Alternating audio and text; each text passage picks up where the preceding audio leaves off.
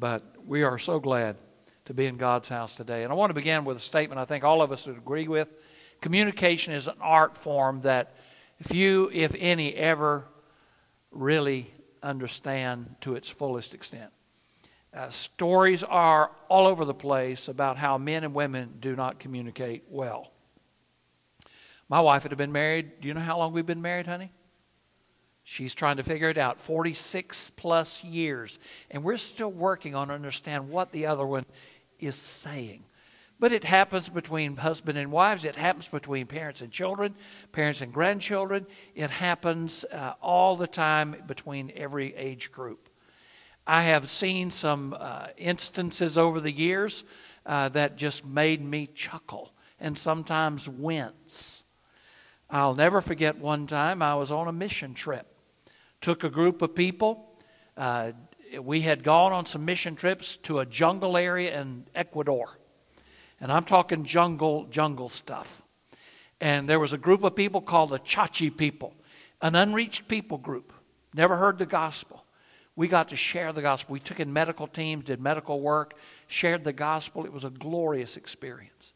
There are 20-some Chachi villages. And we were able, with missionaries and others, to help plant churches in 4 of those 20-some villages. But they began to spread the gospel. And before you know it, there were 17 churches in 17 villages. So it was working. So one of our trips, subsequent trips, we brought all the church leaders together and did training for them. Spent a whole week training these church leaders in how to do church, about theology, Christian growth, you name it. It was a wonderful experience. But we had a bunch of people with us. And I warned our people, and I said, now listen, you got to be careful when you're teaching because communication's difficult anyway. But when you're going from one language, we had to speak in English, and we had a translator in Spanish, and then another person translated into Chapalachi, which is the language of the Chachi people. So we had 3 different languages going on. I said, listen, you got to be careful. Just be simple. And for one thing, I'm just going to tell you, because I've been in so many cultural situations, do not try to use American illustrations. They just don't communicate. It doesn't work. Don't do it. So sure enough, one of my best friends ignored everything I said. And he starts teaching, and he starts telling this illustration that you probably have heard about a Native American who had come to Christ. And someone was asking this Native American about his spiritual struggles. And he said, well, there's 2 dogs inside of me, a white one and a black one. And they're always fighting for prominence in my heart. Well, you know the story. Well, which one of them is winning? Well, the one I feed the most. Well, he tries to tell this story. It gets translated into Spanish. It gets translated into Chapalachi, and the men just sat there with the most puzzled look. They just couldn't understand, what's this white man saying? He's crazy. Missionary friend of mine said, a year later, said, Frank, I went back into those villages. You're not going to believe it. I said, what? I never called him by his name. I just called him Jungle Missionary. He called me Jungle Preacher. So I said, what, Jungle Preacher? Missionary? What happened? He said, there was not a single black dog in any of the villages. They went back and killed every one of them. I said, what? He said, nope, killed every one of them. Don't use those. How about this is a little nicer. So in my last place of ministry here, when I was there back yonder days, we were going on a mission trip, and so everybody had to write out their testimony. And again, I cautioned them to be careful, because some things just don't translate well into other languages. And so this one deacon didn't listen real well. He said, I've got this fancy, smancy new computer program. It translates everything I say into Spanish. Okay. So this wonderful deacon, he has this beautiful testimony. His last phrase in it is, and I'm going to follow Jesus for the rest of my life. Well, that sounds innocent enough, doesn't it? But the Spanish translation came out, I'm going to follow Jesus, and He's going to make me sleep good for the rest of my life, for the remainder of my life. Poor Billy Graham once was doing a crusade in Moscow, Russia. And he has some flyers printed. And in the flyer, in English, it used the scripture, the spirit is, the flesh is weak, but the spirit is willing. Something like that.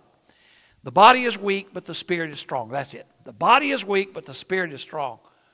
Well, by the time it came out in Russian, it said, the body is weak was translated, he can't stand up. But the spirit is strong came out, but he's got good vodka. No. That's not what we meant to communicate. Well, let me just tell you, Jesus had, come back with me, stay with me. Some of you don't even know what vodka is. I've heard about it. Jesus struggled with communication too. He would share things and not always did it get understood the way he meant it. But in this instance we're going to read about today, we're going to see him speak to his disciples and try to communicate in a powerful way. I think he did, but it took a while. Look with me, please, to John chapter 6. As you know, I've been preaching through the Gospel of John, every verse. It's going to take us a while to finish, but today we come to John 6, beginning with verse 1. And we're going to see Jesus really dealing with two different situations in which he tried to communicate something powerfully. And so chapter 6, beginning with verse 1, look there with me, please. It says, after these things, Jesus went over to the Sea of Galilee. And I'll go ahead and put a picture up for me, if you would, honey. This is a picture. It's not a good one. In fact, if you want to see it better, you have to turn around and look at the screen behind you. But it's the Sea of Galilee. It's the Sea of Galilee. I took this picture, as you can see, in 2011. Dale was with me there, and that's just a picture of the Sea of Galilee. It's a beautiful freshwater lake in northern Israel, 8.5 miles wide, 11.5 miles long. Fresh water, 600 and a few feet below sea level. It's the lowest freshwater lake in the world. Anyway, it's surrounded by hills and mountains. They would call the mountains their beautiful hills all around it. And so the Bible says, after these things, Jesus went over to the Sea of Galilee, which is called the Sea of Tiberias. That's what the Romans called it. Then a great multitude followed him because they saw his signs which he performed on those who were diseased. And Jesus went up on the mountain, and there he sat with his disciples. Now the Passover, a feast of the Jews, was near. Then Jesus lifted up his eyes, and seeing a great multitude coming toward him, he said to Philip, "Where shall we buy bread that these may eat?" But he said this to test him, for he himself knew what he would do. Philip answered, 200 denarii worth of bread is not sufficient for them, that everyone would have just maybe a little. One of his disciples, Andrew, Simon Peter's brother, said to him, "There's a lad here who has 5 barley loaves, 2 small fish. But what are they among so many?" Then Jesus said, "Make the people sit down." Now there was much grass in the place, so the men sat down in number about 5,000. Then Jesus took the loaves, and when he had given thanks, he distributed them to the disciples, and the disciples to those sitting down, and likewise of the fish, as much as they wished or wanted. So when they were filled, he said to his disciples, "Gather up the fragments that remain, so that nothing is lost." Therefore they gathered them up, filled 12 baskets with the fragments of the 5 barley loaves, which were left over by those who had eaten. And then those men, when they had seen the sign that God did, said, "This is truly the prophet who has come to the world." And then it switches. Look at verse 15. Now therefore, when Jesus perceived that they were about to come and take him, how? By force, to make him king. He departed again to the mountain by himself alone. Now when evening came, his disciples went down to the sea and got into a boat, went over the sea toward Capernaum. It was already dark, and Jesus had not come to them. And then the sea arose because a great wind was blowing. And so when they had rowed about 3 or 4 miles, they saw Jesus walking on the sea and drawing near the boat. They were afraid, but he said to them, "It is I. Do not be afraid." And then they willingly received him into the boat. Immediately the boat was at the land where they were going. Well, we look back to this text. It begins with that feeding of the 5,000. A miracle that is so powerful that it is recorded in all 4 Gospels. Often a miracle is recorded in 1, 2, or 3. Rarely is it mentioned in all 4. But in this instance, Matthew, Mark, Luke, and John all contain the story of the feeding of the 5,000. It's a beautiful, beautiful story of how God took care of people. Well, we know he was trying to get away to rest, and he was trying to get away with his disciples. But he sees this multitude of people coming to him, and he decides we've got to minister to these people. And 4 solutions came up, not only in the Gospel of John, but also in the other Gospels. 4 solutions. And the first thing, as we see that he fed the multitude, how did they consider feeding the multitude? Well, first, in the book of Mark, we see the disciples decided, well, tell them to go away. They suggested in Mark 6, well, just tell them to go away and get food for themselves. Take care of yourself, boy. We don't have enough for you. Go take care of yourself. Get rid of the problem. Well, first of all, Jesus said in Mark, no, they can't do that. They would faint on the way. They're already hungry. It's too late in the day. No, you cannot send them away and just get rid of the problem. Well, the second solution was to raise enough money to buy food for them. Well, he approaches this problem and asks Philip. And Philip counted the cost and said, well, my goodness, we don't have enough money for that. It would take 200 days of wages to feed this number of people. Maybe Philip was saying, well, money's the answer to everything. Well, I will tell you, money does answer a few questions, but it does not answer the ultimate questions of life. Money's not the answer to everything. Well, the third option in feeding the multitude was someone found a little boy who had a small lunch. Well, who was it? It was Andrew. Now, Andrew is not a person of prominence in Scripture. He doesn't really he doesn't write and say great things. But every time you see Andrew in the Bible, guess what he was doing? He was bringing somebody to Christ. I love the story of what Andrew was like. He may not have been a profound theologian or writer, but he brought people to Jesus. And in this instance, he's bringing a little boy. A little boy who may have already heard, we've got a need here, and this little boy comes forward. I've got some bread and some fish that my mama gave me before I left the house. Now, first of all, why is a little boy in that crowd? Well, he has a spiritual hunger just like everybody else. God bless little boys and little girls who have a spiritual hunger. So he brings his lunch to Jesus. And of course, Andrew knows, well, there's not much this little lunch can do, but it's something to start with. We'll come back to that in a moment. The fourth solution to feed the people came from Christ. He takes the little boy's lunch, he blessed it, he broke it, and then he passed it out. And a miracle occurred. Now, a lot of people have talked about this miracle over the years. Some say, well, the miracle occurred as the disciples were handing it out. Well, the miracle occurred in the hands of Jesus, not in the hands of the disciples. He multiplied the food. They had the joyful privilege of just passing it out. Let me tell you, I didn't write the precious, inerrant Word of God. I'm just the one who gets to pass it out. And this beautiful instance here is of Jesus showing what can happen when someone gives what they have unto the Lord, and how the Lord can bless it and use it despite ourselves. He multiplies the food, and the practical lesson is clear. Whenever there is a need, give it to the Lord and then watch what He can do with it. Many of you have already come up to me in my few months here, and you've told me of what God has done in your life when you have given it all to Him.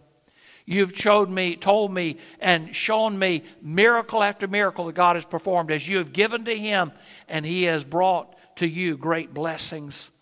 Oh, my friends, now the liberals say, oh, there's no real miracle here. What happened was this little boy's act of generosity brought out the spirit of generosity of everybody else, and they had food with them. It was just hidden. You know, that's the most ridiculous thing I've ever heard. First of all, Jesus would have known if they had the food. Second, even the people themselves declared that this was a miracle. This was not a miracle of generosity. This was a miracle of the power of the Lord Jesus Christ. It was a miracle of the Lord Jesus being able to take what a little boy had and make it able to feed thousands of people. It's significant also, my friends, that John twice mentioned the fact that Jesus gave thanks to the Lord. Not once, but twice he mentioned that he gave thanks unto the Lord. He reminded the hungry people that all good things come from God. And that's a lesson we need to learn today, isn't it? We need to give thanks of what He has given us. He reminded people that God's the source, and we need to remind ourselves in our self-sufficiency. God's the source. You think you're the one that's done what you've done? No. God owns it all. He does it all. You're just the steward of what God has done. This little boy in this beautiful story teaches us so much. Jesus fed the multitude. So no, I reject the liberals' belief in how it happened. I believe it was a true miracle where Jesus took a little amount of food and multiplied it to feed the masses. I've seen God do the same thing in my own life. I've seen Him take a little and make much out of it. And you have too. But the second thing that happened was Jesus left the multitude. Jesus left the multitude. Now look at verses 15 through 21. And you're going to say, well, this just doesn't connect. Oh, yes, it does. Now what happened in verse 15? There is a change in the crowd.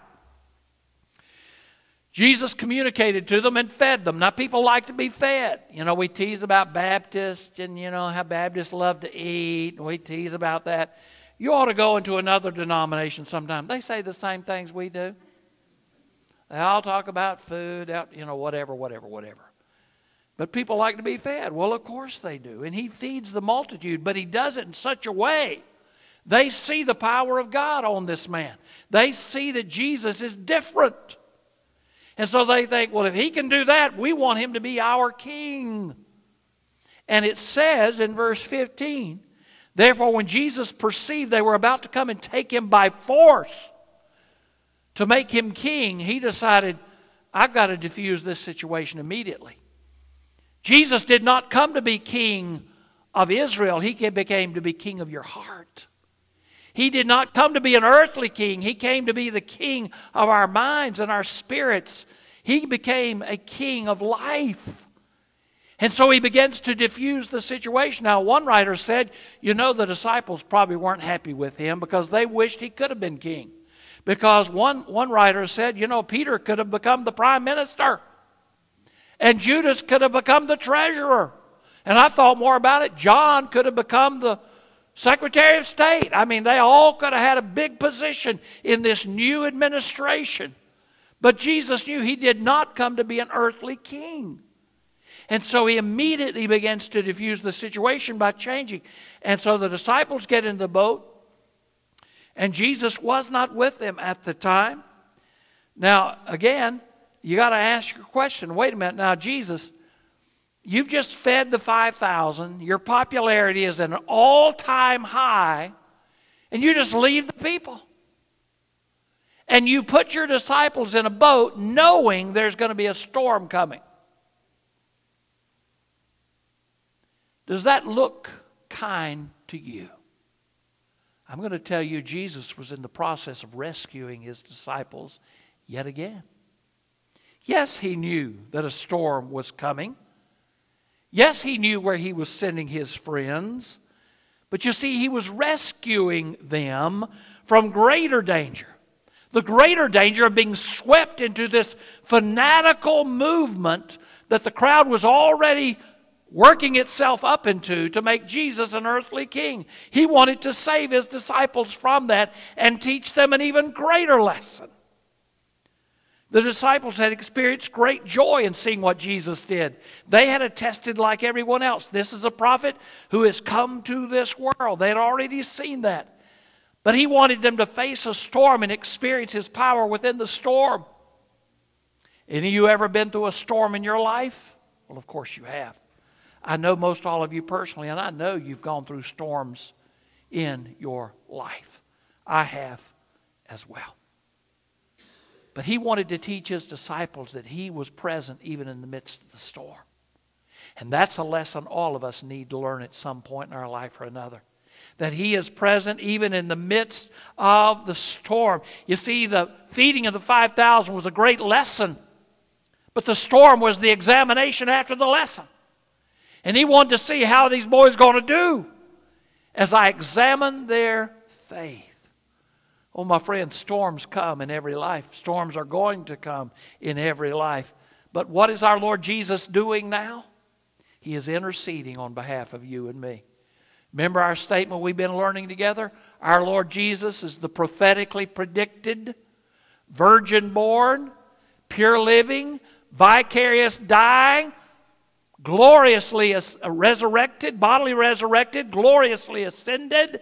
He is the soon-to-return, presently interceding Son of God. And he is interceding for you and me right now to say, I'm going to help you in the midst of the storm. I'm going to help guide you through the storm that you're going through even now. Well, our Lord's dealing with the multitude and feeding, and in leading his disciples portrays great truths to us. For what happened? It says, now we even came, the disciples went into the sea. They got in the boat, verse 17, went over the sea toward Capernaum, which is a fascinating place to visit. It was already dark, and the storm comes up, and they've rowed about 3 or 4 miles. What do they see? Jesus walking on the water. Yet another miracle. It scared them to death. We see that in another gospel. It would you too. But as soon as he gets in the boat, everything's okay. I'm just asking you to let Jesus get into the boat of your life too. Let him teach you that he's with you. Let him teach you that you are not alone. Let him teach you that you can trust him. That's what he wants. He wants to teach you that he can take a little boy's gifts and he can make it special, but he's wanted to teach us most of all that the real point of his ministry is a personal one, to save, to redeem, and to comfort. Do you trust him? Do you trust him? I believe he's still the one that can change a few barley loaves and a few fish into enough for everyone. I believe he is still the one that can give us a calm place in the midst of a storm. And if you don't believe that, you really don't need to ever come back to church ever again, here or anywhere else. But he's the one you can trust. He's the one you can trust, and his word is precious and pure and without error, and you can trust it. So our Lord Jesus teaches us many lessons here today. And if there's one verse that I would ask you to memorize, and sometimes I ask you to memorize verses out of Sunday, it would be verse 20. Just simply watch the word. What does it say? But he said to them, it is I. Don't be afraid. It is I. Be not afraid. And when the next storm comes up in your life or in your job or in your family, you say, it is I. Do not be afraid. Jesus is speaking to you that word of comfort and direction. It is I. Don't be afraid. Don't be afraid. I've got this. You see, no storm ever takes Jesus by surprise. He doesn't wake up and say, oh my goodness, I didn't know that was going to happen. No. He's not surprised by the storm you're going through. But he gets in the boat with you. And immediately they were at the place where they needed to be in the first place. He cares, he provides, he comforts. Do you believe that? I do. Pray with me. Father God, in Jesus' name, I thank you for your precious word. And Lord, may we today trust you. Trust you that you are the living hope that we sang about. You are the comfort, the provider that we've just read about. So Lord, right now, would you speak to us? Would you deal with us right where we are, Lord? I pray, God, that every person here would come to understand your salvation today. Every man, woman, boy, and girl in this place would say yes to you to be saved. But those that are saved, this would be a moment of new and renewed trust that you are who you said you are, and you're still in the midst and the ministry of providing like you did then. God, we thank you for this time together. In Jesus' name.